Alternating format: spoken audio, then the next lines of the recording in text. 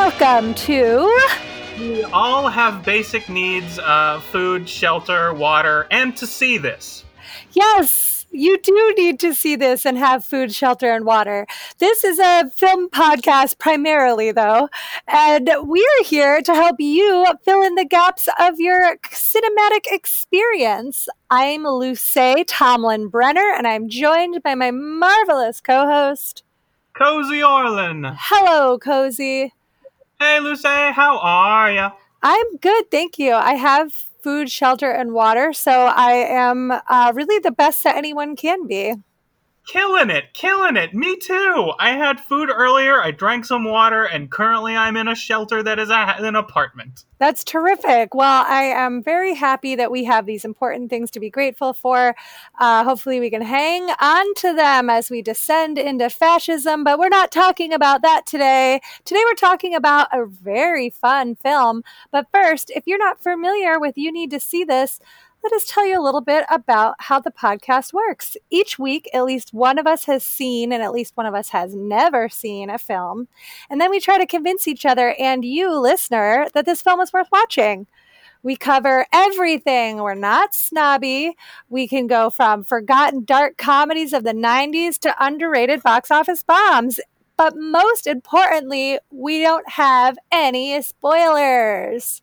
None. And if you are familiar with You Need to See This, cool. Thanks for listening. Thank you so much. Welcome back. So before we get into today's film, we are going to swing by a little corner that we like to call We Saw It. Cozy. So I convinced you of a film that you needed to see, and you did in fact see it?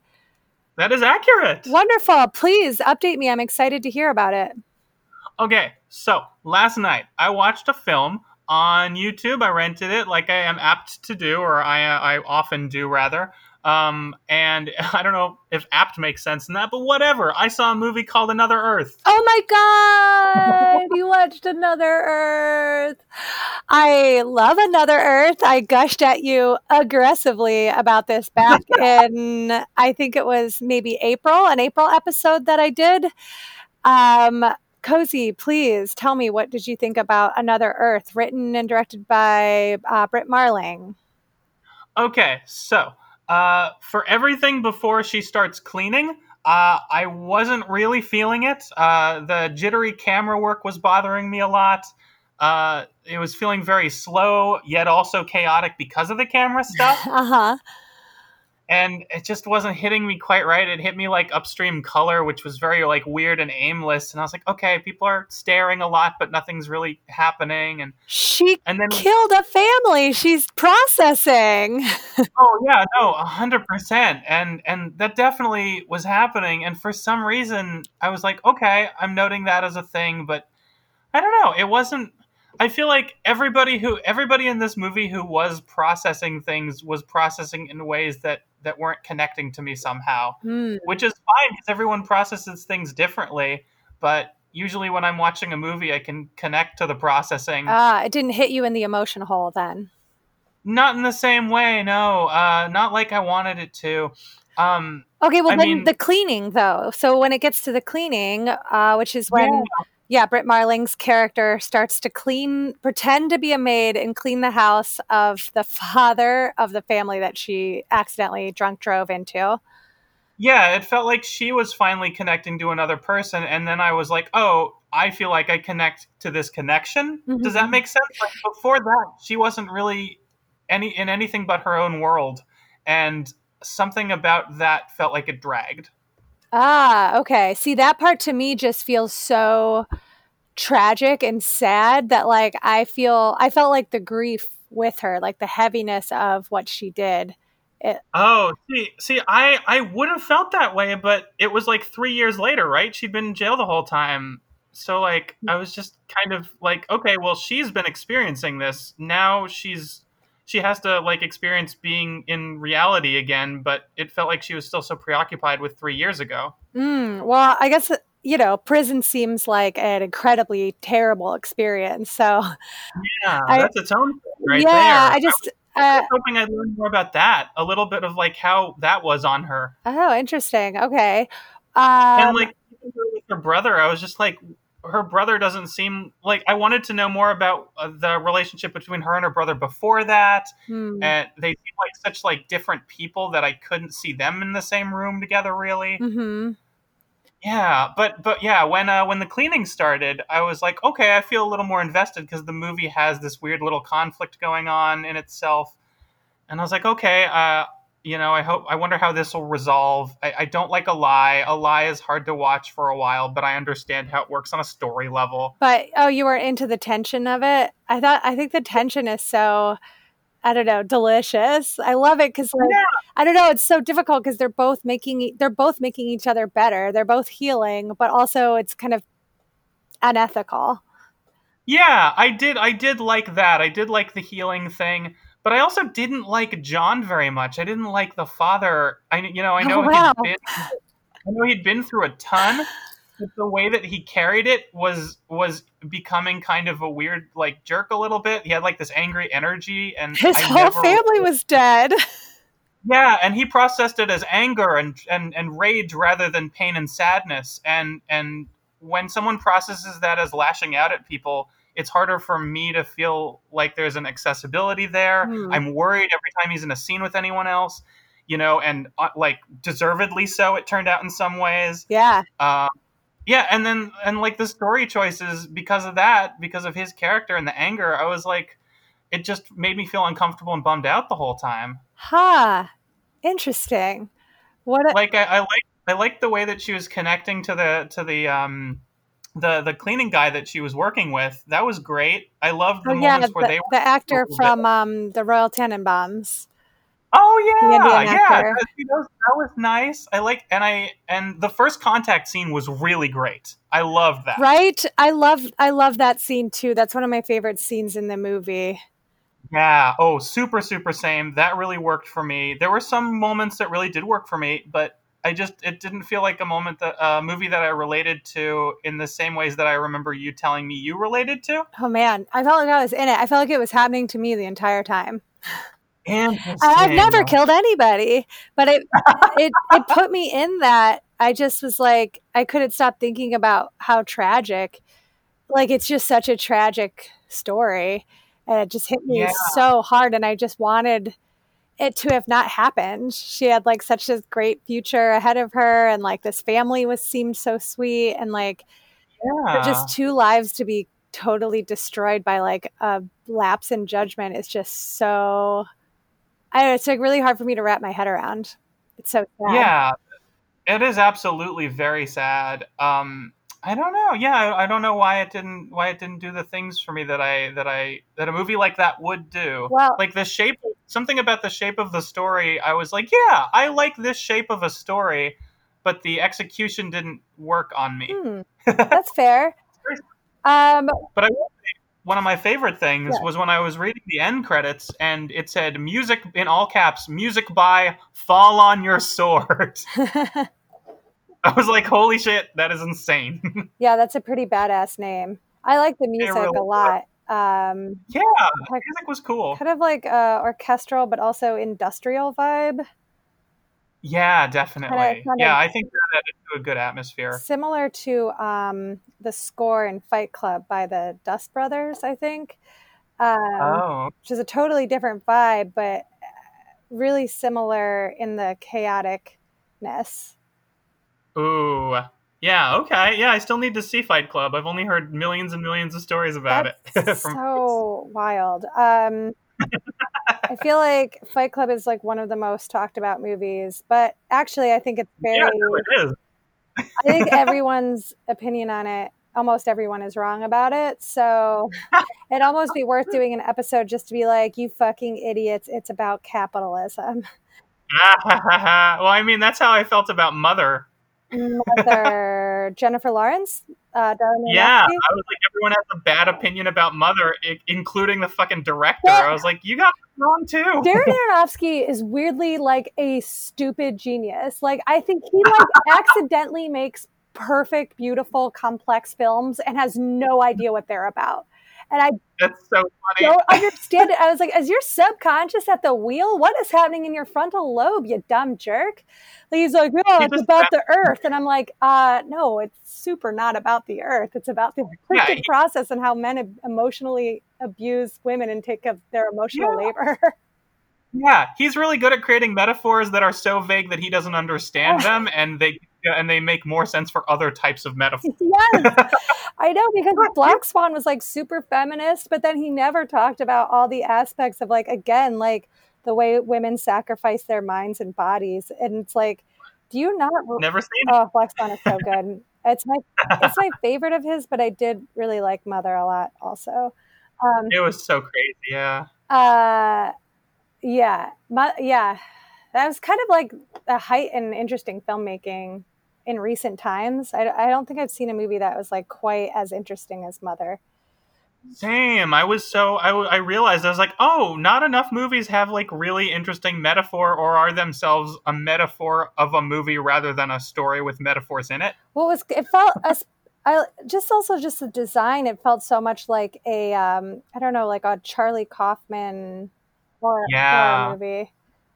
Oh, 100%. Yeah, it wasn't trying to tell a story. It was existing and I was like, "Oh, that's what we're missing." Yeah. Yeah, exactly. Well, without spoiling anything, did you like the ending of Another Earth? Uh, I'm still thinking about the ending and I did like the ending. The stuff that I've processed of it, I was like, yeah, like I didn't like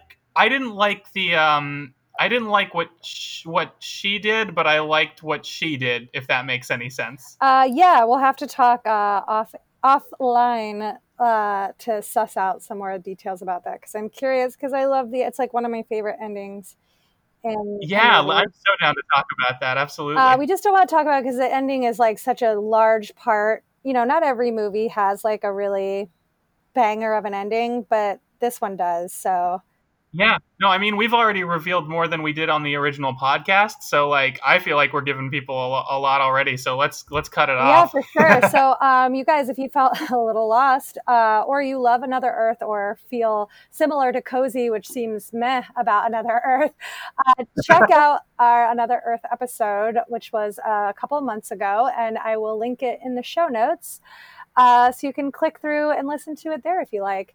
But today we are talking about a film that also has some murder in it, but it's funny murder. Ooh, comedy murder, the best kind of It's murder. true. It's very true. So today we're discussing a totally underrated, practically never mentioned dark comedy, 1998's Home Fries. And Cozy, you need to see this. I've never seen it. I know. So, do you know anything about it? Did you remember it coming out? What are your impressions?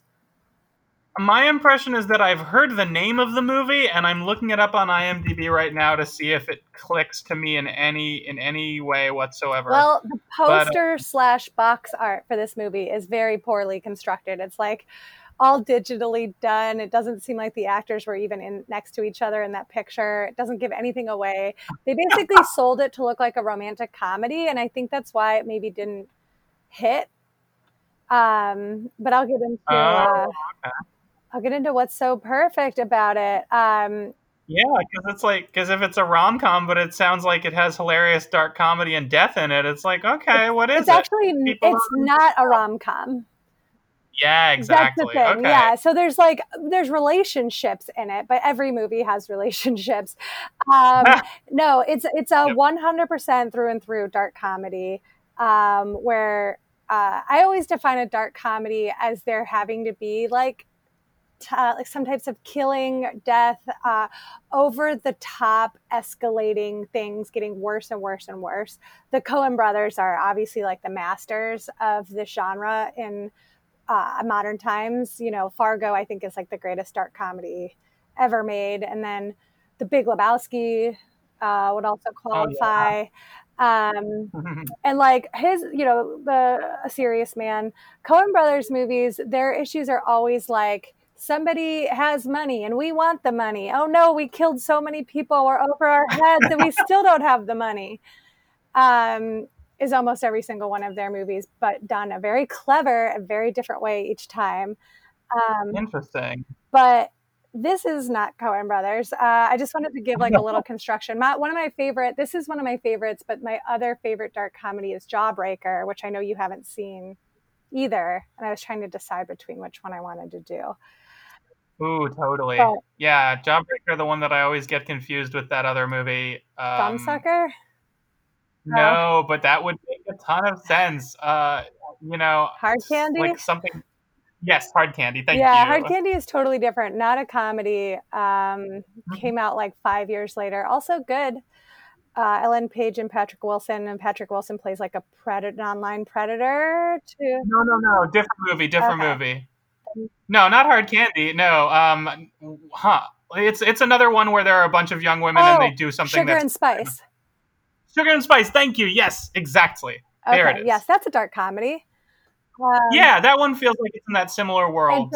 That one's the one where I think I saw that to make up for not seeing Jawbreaker, I think. Okay. Yeah, I feel like Sugar and Spice is closer to Drop Dead Gorgeous. Yeah. Okay. Did you see Drop Dead Gorgeous, Mackie Menon? I did, yeah. It's been a while, but yeah. Those I feel like are heavier on the comedy, whereas like Jawbreaker is like kind of a mean, like it's mean. And Home Fries is pretty mean, but the actors, it's like got such a fucking stacked cast that like the comedy is very much comes from the heightening of the desperation instead of jokes. So that's what I think of as like a really good dark comedy. It's not like joke writing, like a typical comedy film about characters where they're like, joke, riffing. Like those are fine. I always see like a good joke is a good joke, but like I really like when the comedy comes out of an absurd, insane, over the top situation. Agreed completely. Great. Well, then we're in a good start here. Well, I first saw this film when it came out in 1998. I don't remember if I saw it in the theater. I don't think I did. I think I rented it from the local video store. And I loved it immediately. I think it was the first dark comedy I ever saw because I would have been like 13-ish when it came out. And it just like blew my mind. The first dark comedy you ever saw? I think so. Yeah, because most dark comedies are like rated R because they're, violent. That's so exciting that this was your first dark comedy. Okay, that gives me a specific platform for this then. Okay, that's great then. Cool. I love it. Dark comedy is such a good genre. Yeah, I think this is the movie that turned me on to dark comedies and then later horror comedies and like basically made it my favorite genre. So you saw this before like The Cable Guy? Oh, well, let's see. Cable Guy came out in 96, 95. So I probably did see Cable Guy first. You're right. I bet Cable Guy was my first dark comedy, but maybe I didn't. Does anybody die in that movie? No, he just sort of like obsesses over him. Yeah, he's just creepy as hell the whole time and like weird and awful. Yeah. I think at that point, since I was like, and still am a huge Jim Carrey stan, and he was like my moon and my stars when I was a kid, that I was just seeing Cable Guy as like another Jim comedy. Oh, look at that, Jim comedy. It's me, a Jim comedy. That's the shorthand we need. I think I just saw it as another Jim Carrey movie at that time, but it wasn't until later where I realized that it was more dark, and that's why it's like my favorite one. Sure. But this was the first time I saw like people just acting insane, where I'm like, wait, you don't have to keep killing people. Like there are movies where you're like, you know what'll solve this? Another murder. And you're like, no, pull back. There's still time to save this situation. Oh God. It's like a sitcom, but with murder. Yes. Yeah, totally. So I've seen it probably 2 dozen times because like I rented it and then I immediately bought the tape, and then I still own the same tape I bought back in 1998, and I have watched it so many times. And for a while it was on TV on like ABC Family sometimes. I was like, this is not appropriate. So I would watch it anytime it came on TV. And it also introduced one of my first crushes to me, Luke Wilson, who is the male star of this movie. I've been in love with Luke Oh, Wilson since 1998. And it's a driving force for why I love this movie. nice. Luke Wilson's fantastic. I'm a big fan. Such a big fan. His easy charm, his like carefree, laid back, easy charm where he doesn't seem like he's trying to win one over on like your parents and then later he's an asshole. He's just like always just like I think he's who everybody thinks Matthew McConaughey is, but I think Matthew McConaughey is a pain in the ass. Like he's Yeah. so like, yeah, laid back, laid back, laid back. And I'm like, that doesn't feel real. That feels like a put on. And like you will say you're gonna come pick me up at 4 and then get there at 6:30 and be like, sorry, babe, life, you know? But, yeah, there's a douchiness to McConaughey yes. and a little bit of a little tiny bit of a creep vibe. Yes. And Luke Wilson has neither of those. Just such a good boy. Yeah, and when Luke Wilson gets mad, he's like, "Hey," but he's not like he doesn't seem like he's going to get violent. Okay, so that's why he's so great in this movie because he's up against these insane forces, and he's always just like, "Come on now." That's so Wilson. Oh, perfect. So perfect much Luke. comedy comes from Luke Wilson's just being like, "Oh, well, I really wish you wouldn't." It's almost fake, but it's almost real. I can't tell how I feel about it. It's very totally. Because he's an incredible actor. Like I think he's a total star, even though he's not in that many films. right. But I don't. He kind of does the same thing all the time, but I'm not mad because I want. Oh, I always love it when people do that. That makes me feel like that's who he really is. I'm desperate to meet him. Like if I have met one of the people in this movie. If I met Luke Wilson though, I think I would like not only ruin my panties, but also just faint. Like, I don't think I can handle it. I was just like, I am in love with you. And then I would fall over. Oh my God. Was he in, he was in, what's it called? Legally Blonde, right? Yes. That is, I believe, how I first met Luke Wilson on screen as Legally Blonde. And that's why I was like, this guy's great. A really great option. That's a really great movie to meet him in. And he's just, adorable in the Royal Tenenbaums. Oh, yeah. Everybody was wonderful in that one. I love him. He's so sad. And he's got the best downturned eyes. He looks sad so handsomely. Yeah, I get that. And then he's in one of my favorite, very mediocre movies that I absolutely adore, The Family Stone. Right. Yeah, we both do. Yes, we both love it. I love it. He's a documentarian in it, and he's got like longer hair, and it's like that's the and he like falls for Sarah Jessica Parker's like super pent up like type A Connecticut bitch vibe, and I just think I love when he's trying to teach her how to like lay back with her arms like behind her head, and she like can't do it. Oh my God, that's so funny. It's so funny. Oh my God. Is this a Luke Wilson podcast? Because I could go on for hours. Oh my God. We could talk about all the Wilsons. We have a little bit in past episodes. Wow. I love bless and keep the Wilson brothers. They're very good. I just want Owen Wilson to be happy. I hope that he's taking care of his mental health. I was very upset when he tried to commit suicide, and I think about him all the time. Oh, so sad. Okay, so listen, let's get into a few more details about this. This movie is directed by Bean. Oh my God. My tongue is in knots because I can't stop thinking about those wild Wilson brothers. This is directed by Dean Parisot, who, if you don't know that name, I don't blame you. He hasn't done that much, but he did also direct the very perfect comedy Galaxy Quest. Oh, I was okay with Parasite, but I feel like it was really overhyped. Shut up. Well deserved. Galaxy Quest is great. Galaxy Quest is so good. And then he's the director of the new Bill and Ted that's supposed to come out sometime. It was supposed to be this year. Really? Yeah. Oh, I didn't know that he was the director of that. That's so interesting. Okay. Bill and Ted Face the Music. I saw a preview when I went to the drive-in last month, and it looks so fun, and I can't wait to see it, but I hope I can see it on the big screen. Oh, good. Yeah, same, same, same. I'm definitely on board for it. Like, I have a little bit of that, those sequel reservations after several Hmm. years, but I'm always down to try those no matter what. I have often been disappointed, but I don't care. That's exactly how I feel. I kind of think it won't be that good, but I love the idea that they both have daughters and that it's like focusing on them. I think that's really fun. Yeah, that's great. I'm on board for that. And Bill and Ted are so likable and they're so funny. And if they're just doing that shtick, I think it'll still be funny. Yeah, But I'm interested in seeing Keanu do that shtick now, just because he has changed so much in terms of public perception. You know, yeah, well, he so really had to fight against that. I think that stuck with him for a really long time. And then he was like, look, my thing is that I'm very, very sad. Uh, yeah, and then yeah. finally that won out.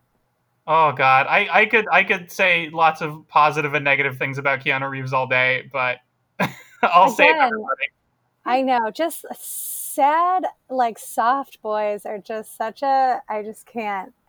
It's a drug.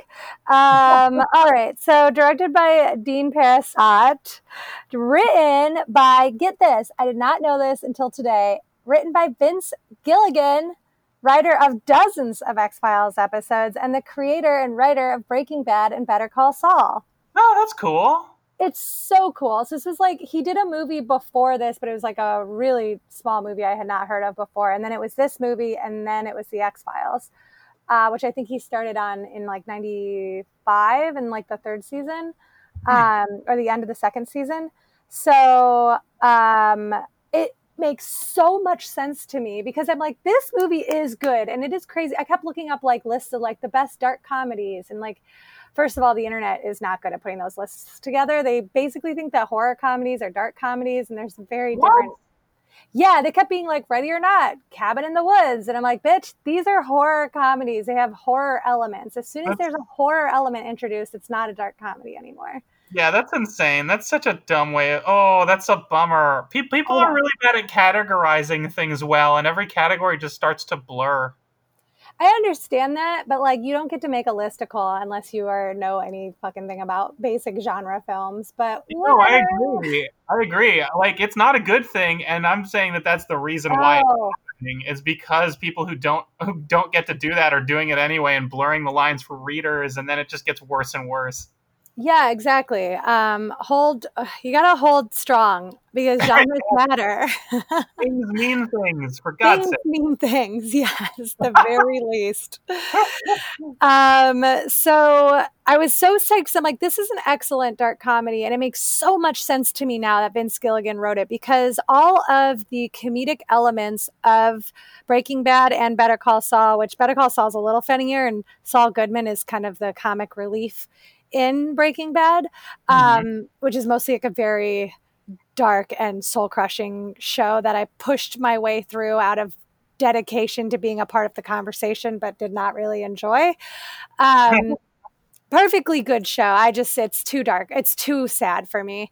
Oh, interesting. Um, Yeah, it's I just hopelessly violent and cynical in a way that I just can't get into. yeah, okay, that makes sense. Yeah, you're right now. You're talking to somebody who has not seen the X Files or Better Call Saul or Breaking Bad. I am like missing all of those Venn diagram parts. So Um, this will be okay. I will say you're probably the only person who hasn't seen Breaking Bad, so yeah, I would I say that makes a ton of sense. I'm one of the very, very few. for our listeners, if you like the comedy that's in Breaking Bad, you could see the nascent version of that in this movie. Although Home Fries is a lot like lighter and sunnier, which is really easy to do because Breaking Bad's like the darkest television show, like only darker maybe than The Wire because or dark surpassed only by The Wire, only because The Wire is about like real life. Right. Um, This is a darker and sunny. No, so this is a lighter and sunnier dark comedy. It's sunny because Drew Barrymore is is one of the stars, and she Oh, brings like all of her Drew Barrymore energy to the oh, screen. awesome. Okay. And so it's like Drew Barrymore against this totally chaotic, murderous family. And so Oh it's this wow. great balance of light and dark. Um, So yeah, written by Vince Gilligan. So starring. Okay, are you ready for this? Hold on to your butts. Luke Wilson, Drew Barrymore, Jake Busey with the scariest, most wonderful teeth in all of Hollywood, Catherine O'Hara, Nice. and Shelley Duvall. This makes sense for the year that it came out, I think. That's perfect. Yes, it's great because I think at this point, well, yeah. So at this point, I was introduced to Catherine O'Hara from Home Alone, of course, Right. and I loved her from the Home Alone movies, which is so funny because she is the straight guy in those movies. But I think her comedic talent, when you watch it now, knowing what she's capable of, really comes through in a lot of her delivery. When she's like the high strung mom, is actually pretty comedic. Yeah. Um, so it's like I was introduced to her through the Home Alone movies and then Beetlejuice. So this was probably like the third movie I had seen her in, and I was just like so stoked about it. And she's blonde in it, which I think Hmm. is really fun. She has this like short blonde bob that's like very like waspy and curled. Um, it's a great, and she's always wearing like sweater sets and pearls, and like she is kind of just like an unhinged like Texas mom. Perfect. So let us get into the synopsis.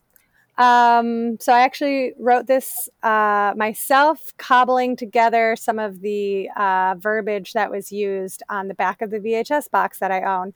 But most Hmm. of it was written in like such a hilarious, over the top, like rip roaring, rollicking, good times, Oh says so and my god. so from CBS Radio. So I just decided to not use that one. So Smart. here's my version of the back of the box. Okay, Sally, a red-headed, curly-haired Drew Barrymore, is pregnant and a sunny fast food drive-through worker who falls for her new coworker Dorian, played by the most handsome, gentle man in the world, Luke Wilson. Unbeknownst to them, Dorian is the stepson of the recently deceased father of Sally's baby. Now they both have to deal with the rest of Dorian's homicidal family. Wait. Slow down a little on that. Wait, could you repeat that one a little bit just so I can fully get that? Yeah. Wait. Okay. So Sally is Drew Barrymore. Yeah. Dorian is Luke Wilson. Uh-huh. Sally works at the local Burgermatic. Oh, sure. Burgermatic. Sure. I'm just talking about the I relationship know. part. I've tried to paint it. I'm painting it for Okay. you. Cool. She works Perfect. at the local Burgermatic, and Luke Wilson starts working there, and Hmm. they kind of fall for each other. But Right. after, so she's pregnant, Hmm. and the father dies. The father of her child dies. Okay. And they both go to the funeral. And that's when they realize that Dorian is the stepson to the guy that died, who is also the father of Drew Barrymore's baby. So he is sort of the brother of her baby. Is that what we're saying? Yeah. Like, But oh wow. he's Okay. also been cheating on their mom. So that's like basically the whole thing. So like Catherine O'Hara is this like unhinged Texas mom, and Jake Busey and Luke Wilson are brothers in the National Guard. They're helicopter pilots, Uh huh. and they are kind of tangled up in the death of their stepfather. Sure.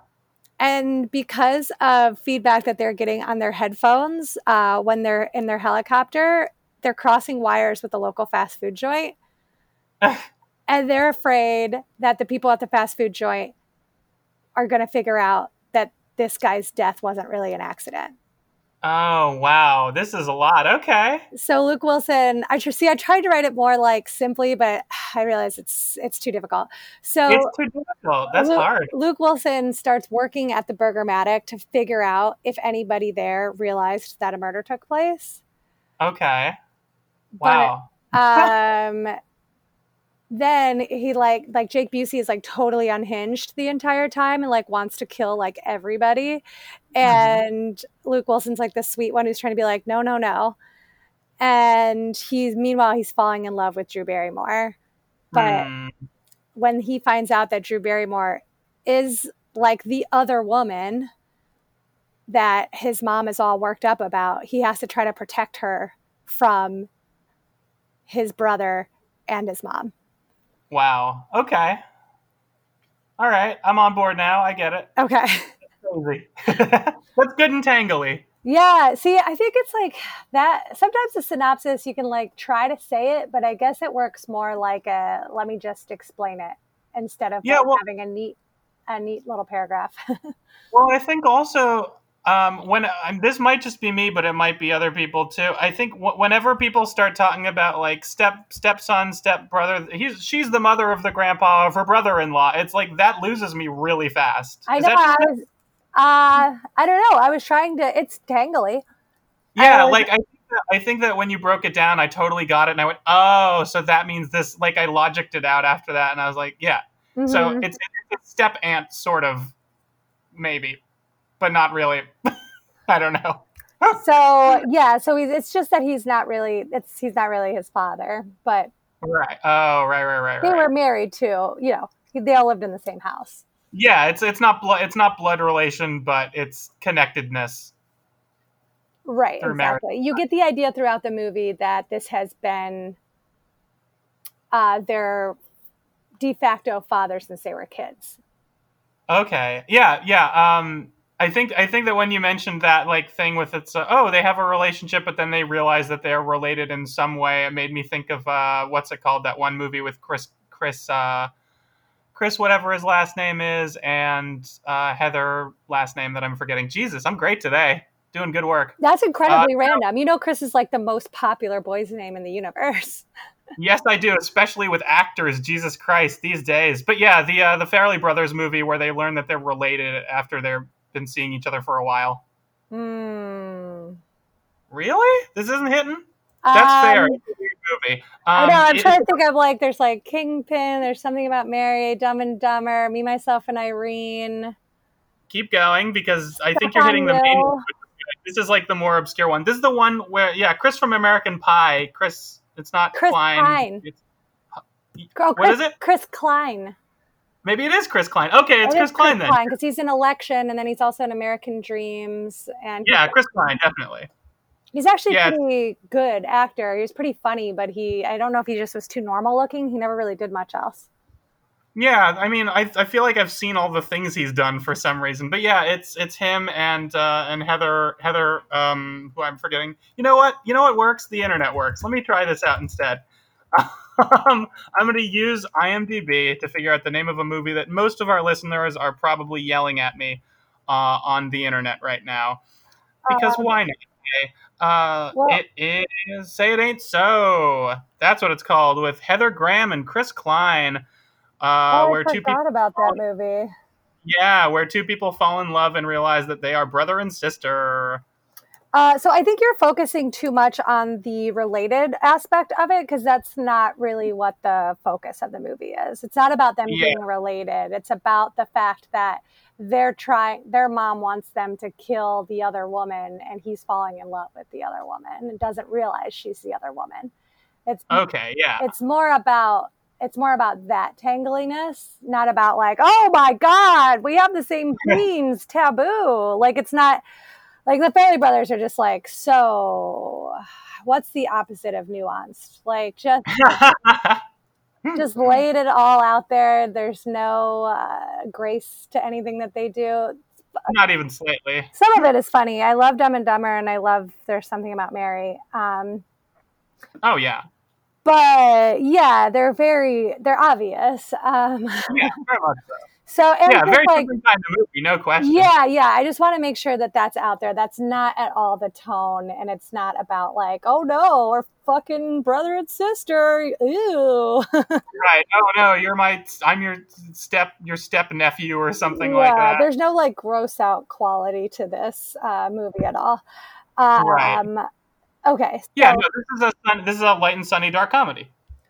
Yes, I would have called Drew Barrymore as light and sunny. I wouldn't say that the movie itself is light and sunny. Gotcha.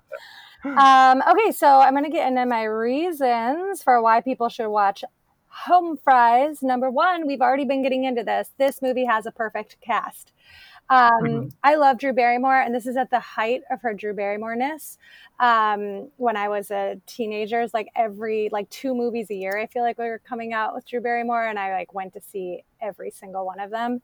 Um, Mhm. this and The Wedding Singer are like two of my peak comedy, like Drew Barrymore comedies from the 90s. So she's so cute and funny. And because they're in Texas, she has this really great Southern drawl that's just infectious. And she has this really cute hairdo. And I just love her. And her mom is Shelley Duvall, and her mom is really funny. And I just love their family. And she's just very much like, all she wants is for this man who knocked her up is to like say he's either going to leave his wife and be with her or leave her life and let her be on her own.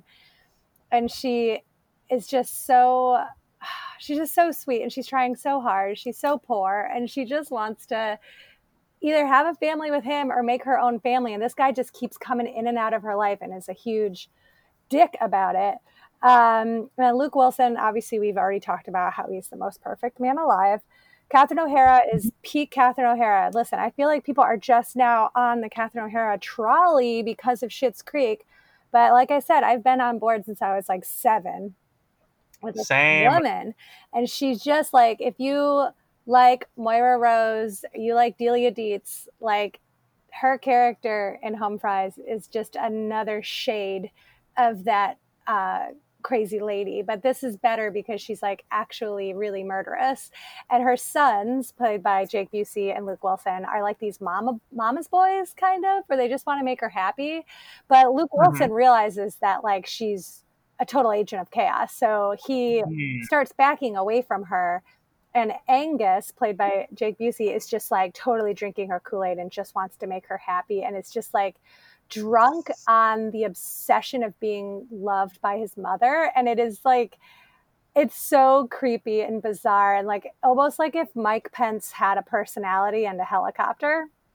Oh God, yeah, it makes me think a little bit of the family on Futurama, where it's like mom's motor oil, and she has like these 3 sons that are just like lackeys. Yeah, it definitely has that feel that like everyone operates around the mother, and she is so dramatic and she is so loud that like you can't ever have your own space and your own life and your own choices because she just puppeteers everything. Mm. Um, so, and then Jake Busey, who I was introduced to through this movie, but then I loved him in the horror movie Identity. Oh, And he's just like, he's randomly in a lot of things, and I think he's really funny. And I'm yeah, I think I saw him in a sex comedy, which is not the type of thing I would usually watch, like that's Tomcats. yes, yeah, with oh, I love the star of that movie. Um yeah, Tomcats was a weird movie. That was like from It really was. 2005. Yeah. Oh, and Starship Troopers. Oh, I didn't know. Okay, I feel like a lot of people knew about him before I did. Then that's very interesting. And Contact, which is one of my favorite sci-fi movies. And I think Oh, he was in Contact. yes, he's Oh, I didn't know that. yeah, he's like a smaller role. I think is like he's always like a difficult person to work with. I think that's like his regular thing. And he was in The Frighteners also. So like Ah, this is interesting. So far, he's a this is almost genre guy. yeah, that makes sense. This is probably an unnecessary interjection, so I apologize in advance. But so the main guy in Tomcats with Jerry O'Connell. Jerry O'Connell. I love Jerry O'Connell. And when I was taking classes at UCB, the 2 actors who I had heard were taking improv classes were Jerry O'Connell and Heather Graham. Yeah. Boom. Yep. Weird. That was a fun time. The like early tens, the 2010s. Yeah, so exciting. We're like, oh my God, we're doing these things, and so are they. Yeah, like I could do improv with Heather Graham. I know it was heady times. Heady times indeed. I really like Jerry O'Connell a lot. He seems He, lovely. Yeah, I'm on board for everything he does. I've never been upset about his stuff. And then I was going to say too, Jake Busey was in the most recent season of Stranger Things, the Oh, fourth season that came out last summer. And he was a shitty newspaper guy in it who has a very satisfying death. Um, so is he like an adult Jake Busey in that? yeah, well, he's kind of an adult in everything. I feel like he's probably in his 50s now. Well, 71. So, yeah, he'll be like 50 next year. I guess I just like in Tomcats. I just was like, that's the son of Gary Busey, so he's a son, so he's young. No, But I mean, okay, I see. he was like hard in his 30s. Or I guess he was like Uh, in his 20s in the 90s and then in his 30s in the aughts. So, that must be it. Yeah, the 20s is how I think of him still, but that's because I missed all those movies that he was in that like normal people saw, so that makes sense. yeah. So I saw him at Scare LA 4 years ago, which is a horror, like a Halloween convention in the summers in downtown Los Angeles. And he was Cool. starring in this like really low budget horror movie called Ant. And I was so psyched. There was like nobody at his table. And I was like, Jake Busey. And I like ran over to his table and I was just like, I love home fries. He had like Amazing. he had pictures like you know how they like sign pictures and shit. He had like shots of himself from like Starship Troopers and Frighteners, and I was like, listen up, y'all. I am not here to talk about horror. I love home fries. And he was like, home fries? Like, he was so shocked. And he's like, oh, yeah, that's a good little movie. And then nobody else was around. So he and I just chatted forever. And he was like, what's your name? I introduced myself and he put his hand out and he held my hand. And I was like, am I about to fuck Jake Busey? It Oh my was so god. awesome. I was had just started dating Isaac at that point. It was not in the place to fuck a B-level celebrity, but if it would have been 6 months earlier, I absolutely would have tried to do that because that's exactly the kind of celebrity I want to date, like somebody really weird and like not really that important. Oh, amazing. But we had like this flirty moment, and it has given me life ever since. Um, Oh, that's what party moments tend to do. so this cast, it's perfect. It is totally worth seeing. Oh, you know who else is in this who I didn't mention? Very Ooh, early John Hawkes playing a sleazy helicopter mechanic. And you know John Hawkes as being the love interest of Miranda July's in You, Me, and yes. Everyone We Know. Nice. Perfect. Okay, I got him now. Yeah, Thank you. yeah. All right, so let's move on to number two, which we've also touched on a little bit. This is an excellent, convoluted dark comedy plot. I like convoluted plots when they're clear, which I know sounds kind of like an oxymoron, but like there is convoluted, intentionally convoluted that's written really well and makes sense once it's all laid out. And then there's convoluted, like it's written poorly and all of the dots don't connect. So when Mhm. I say convoluted, I mean that it's like totally comes together beautifully, but it's just so the characters just keep getting more and more in over their heads. And like they're such mama's boys, and you just want to be like, get a fucking spine. You can't just keep murdering people.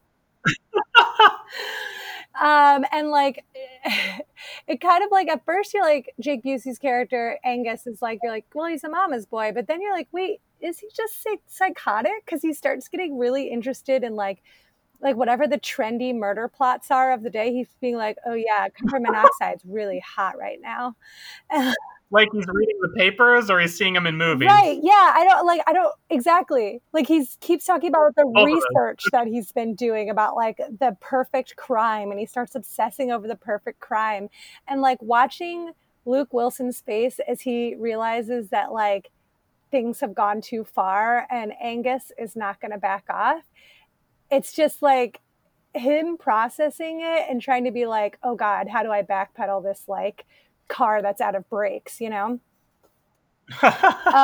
It's just perfect. And there's no other, it's, even though it's like, yes, murdering too many people is a common thread in dark comedies, it is so unique and it's such a fresh plot. And just having Drew Barrymore just being like, well, hello, in the middle of just like helicopter guns going off is just very funny to me. Like I said in the beginning, all the comedy comes from like the heightened scenarios and the like characters' bafflement, not from like really overworked written jokes. So I Yeah. like that a lot.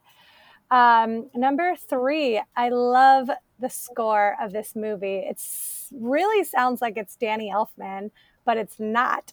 So it's basically like Danny Elfman, but it's a woman named Rachel Portman, who I hadn't heard of before, but is a prolific film composer. She has over 100 credits to her name, Mm. spanning from the 80s to now, and over television and film and all genres, every genre of film she's worked in. So it's interesting. And I don't know if that, you know, the composers that you know, and the composers with the big names, I'm always like, oh, well, that makes me think that you do, you know, similar genres. Like John Williams does very Mm. specific films. Danny Elfman does very specific films. But I think it seems like very talented to be able to do like a comedy and a horror movie and an action movie. It's lots of different skills. Yeah, that's exciting. That's impressive.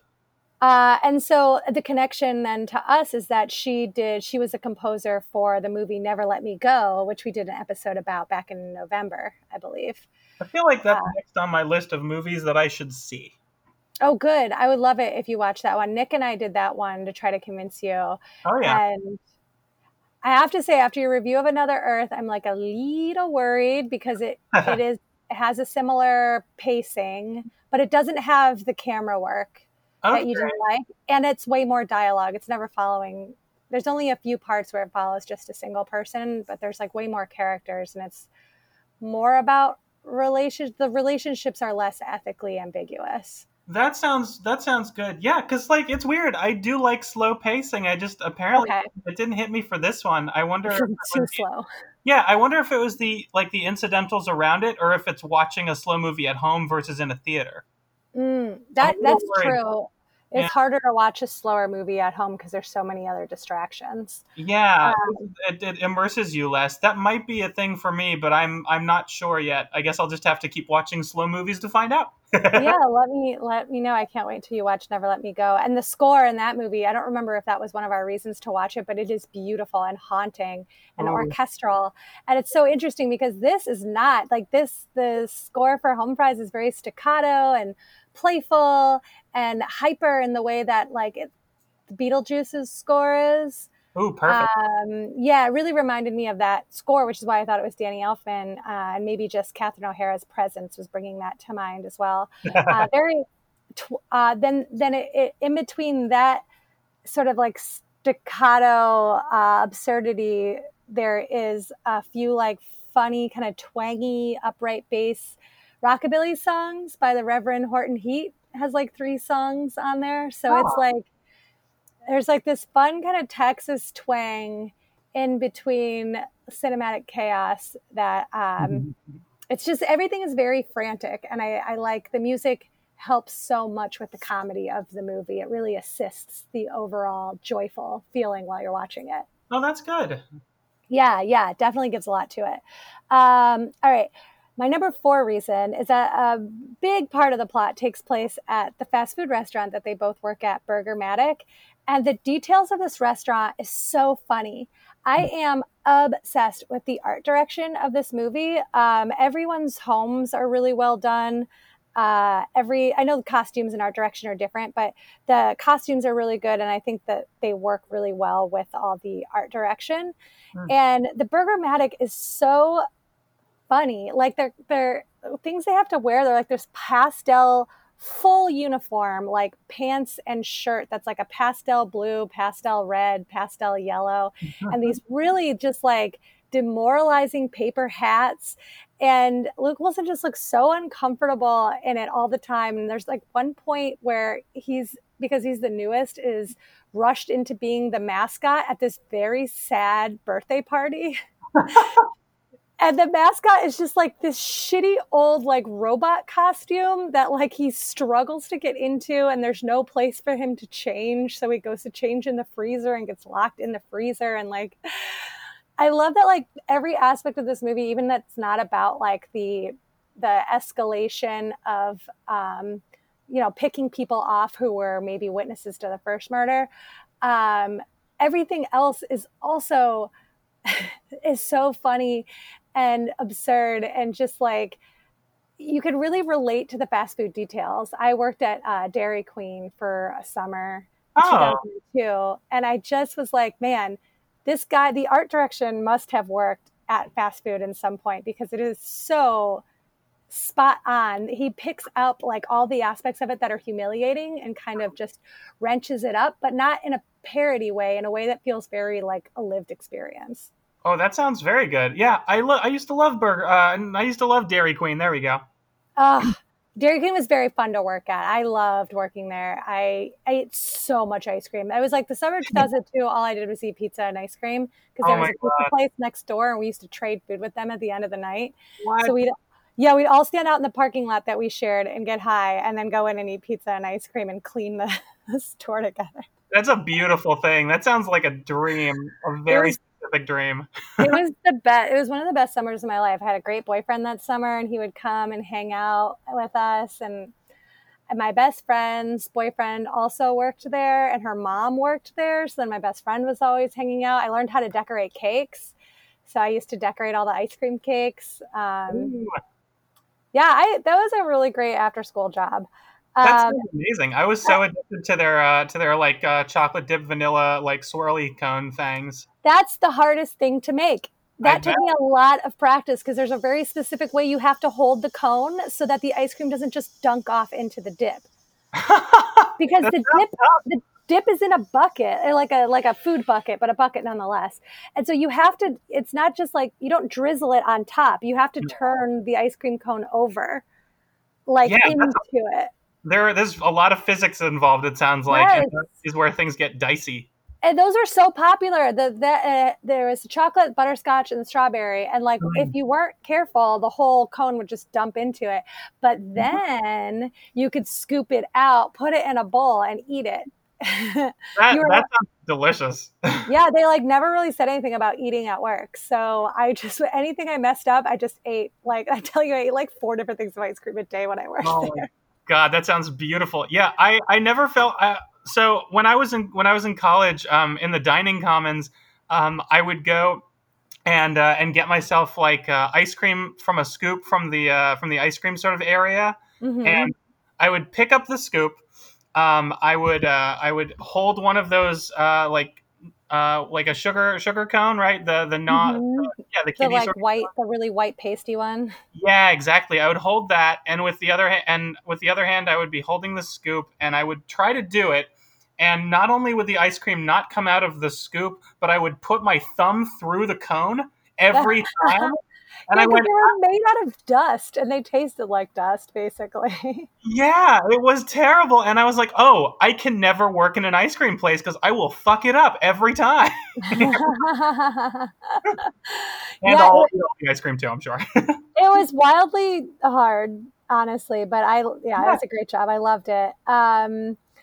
Oh, and I just want to talk about the art director for this film. His name is Phil Degort, Hmm. and he actually was a production designer, art director, excuse me, on the X Files for 58 episodes. Whoa, there you go. Yeah, so there's like a fun Vince Gilligan connection there, and he also was the art director for the Tales from the Crypt TV show Oh, and cool. 6 Feet Under.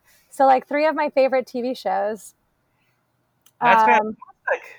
yeah, yeah, and also he was a production designer for Forgetting Sarah Marshall, which Oh, okay. is just a pretty movie in Hawaii, but I like that he did a lot of dark stuff, because Tales from the Crypt, X Files, 6 Feet Under, those are all very like dark shows that Hmm. X Files specifically deals a lot in little details, since it has kind of like a crime solving aspect to it. Right. So I just thought the details are so good. A lot of times in comedies, details don't feel like something, they feel like an afterthought, or if it's like not used for a joke, then it doesn't really exist. It's just like a bunch of guys hanging out in a flannel shirt. Mm-hmm. So I love that there's these little, every part of every scene, there's so much to look at, and it really flushes out the characters and their lived experiences. Um, but yeah, the everything about the Burgermatic is so funny and is so demeaning and sad, and I just find it delightful. That sounds Um, great. Yeah. I mean, yeah. I just did because I just did Better Off Dead, which has a lot of fast food stuff in it too. I'm thinking even more positively about this because of it. I'm sorry, you cut out for me there, and I didn't hear you. What Oh, about Better Off Dead? yeah, because we just did Better Off Dead, and they have a lot of fast food details in it. That makes me want to see this one even more. Oh, That's that's a so mark on funny. Yes, I remember you saying that about Better Off Dead. Well, yeah, we'll just have to compare fast food experiences and comedies.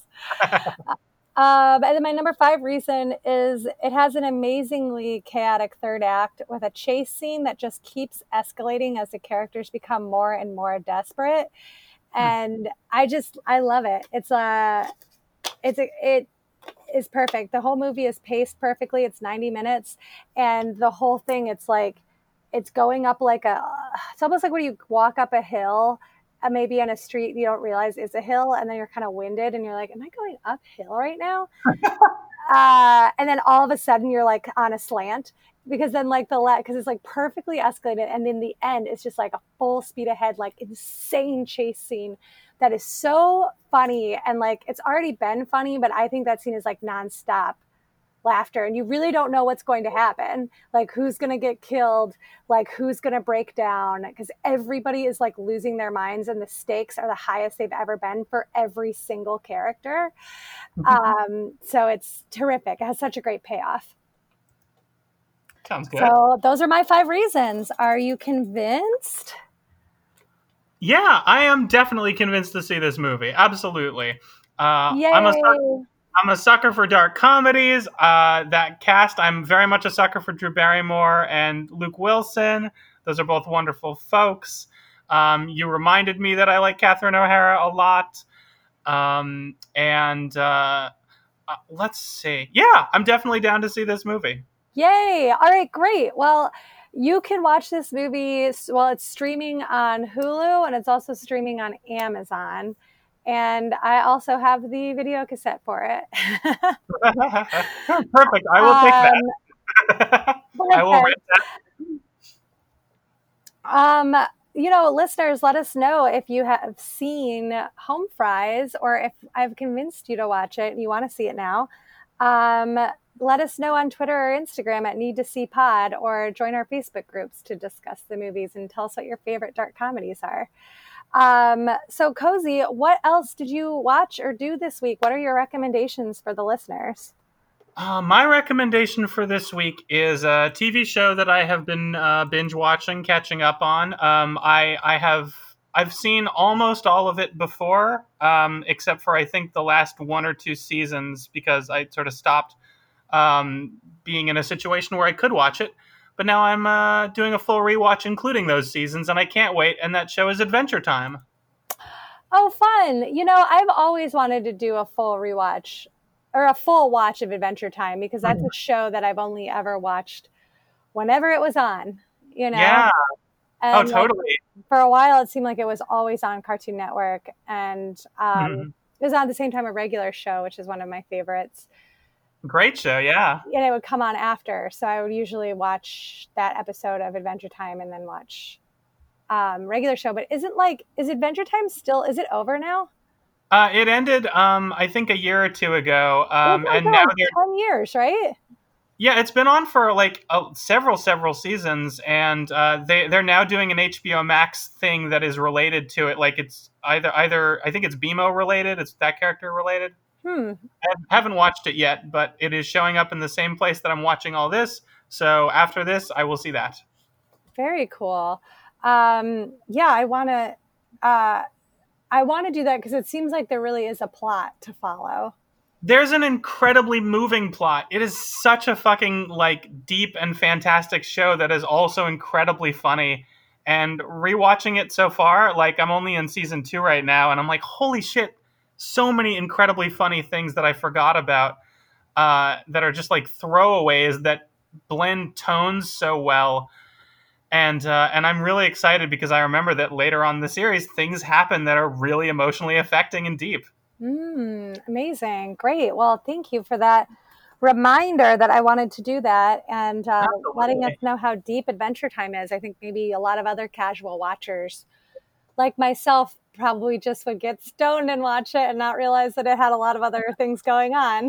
That's the brilliance of it. Absolutely. It hooks you in and then it gets deeper. I love it. Well, my recommendation for this week is a absolutely darling film that I watched on Friday night.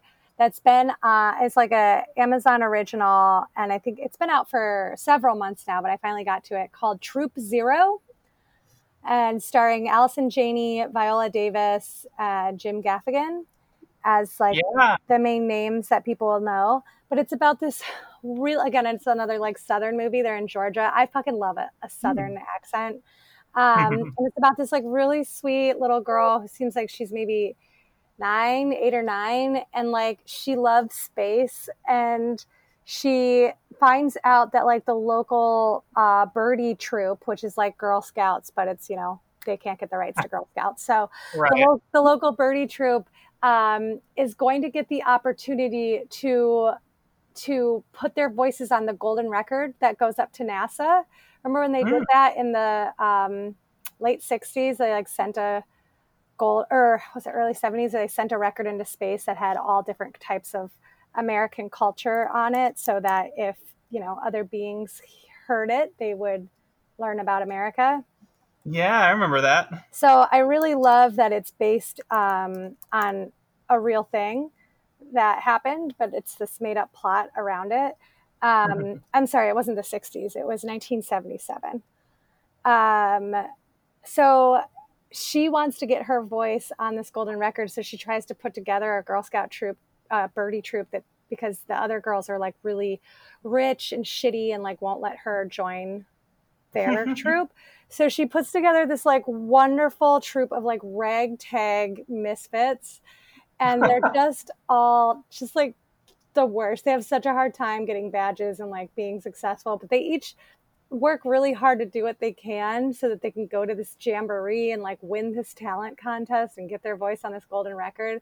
And their journey is just like, it's so funny and it's so real and grounded. And I just was like, man, I knew little kids like this.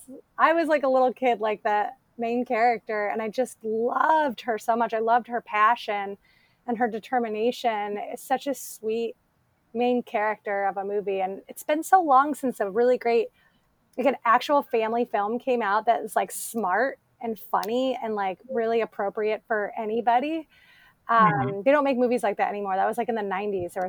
There's so many good PG movies, but now it's like either really dumb shit for kids or really like sexy stuff for adults. Yeah, yeah. A lot of sort of, what's the word I'm looking for? A lot of entries into various genres, or genres themselves, have sort of disappeared in favor of broader ones that are kind of more boring. And Yeah, like family films now I feel like are just Marvel films. They're just like yeah, comic book it's movies. And I'm like, different direction. yeah. Yeah, I remember seeing some promo stuff for that movie. It reminded something about the promo stuff reminded me of Wes Anderson and Moonrise Kingdom, and I was Yeah. like, "That's cool." And then I never thought, but I was like, "That seems cool." Yeah, it doesn't have the like, persnickety direction of a Wes Anderson film, but it has like a lot of visual details, but it's a lot messier and chaotic in like a really good way. And it's written and directed by a female team, which is Oh, cool. really cool also. So I highly recommend it. It like made me tear up. It gave me so much life. Like I was like practically on my feet, like cheering at the end. I adored it. I think it's a perfect movie, and it's if you need a little break and to like feel good about being alive right now, I recommend it. Nice. Yeah. So thank you so much. That was You Need to See This. Like I said, check out our Twitter and Instagram and our Facebook group. You can follow me specifically on Twitter and Instagram at LTB Comedy. Cozy, where can people find you? People can find me nowhere, but they can check out the Cyber Jam on the PAX Twitch channel every Monday at 7 o'clock p.m. Amazing. And you're in the Facebook group, so people can chat with you there. I sure am. It doesn't happen, though. You guys, tag me. Hit me up. Let's have some fun. Because he's just waiting. Hello? Anybody at all? That's right. I'm all dressed up for the prom, but no one's showing up at my door. Oh, man, sad. I mean, I don't think it's you. I think it's that Facebook sucks and nobody's on it. But hey, guys, listen up. If you want to help out the podcast in a way that's really easy, you can leave us a 5-star review so that people can find us, and we'll read your kind words on the air. So yeah, please rate, review, subscribe to You Need to See This on Apple iTunes. Thank you so much, Pete Burns, our audio engineer. And thank you. Thanks, everybody, for listening to You Need to See This. Magic moments when two hearts are caring. Magic moments. Do you mind if I ask you about the father of your baby?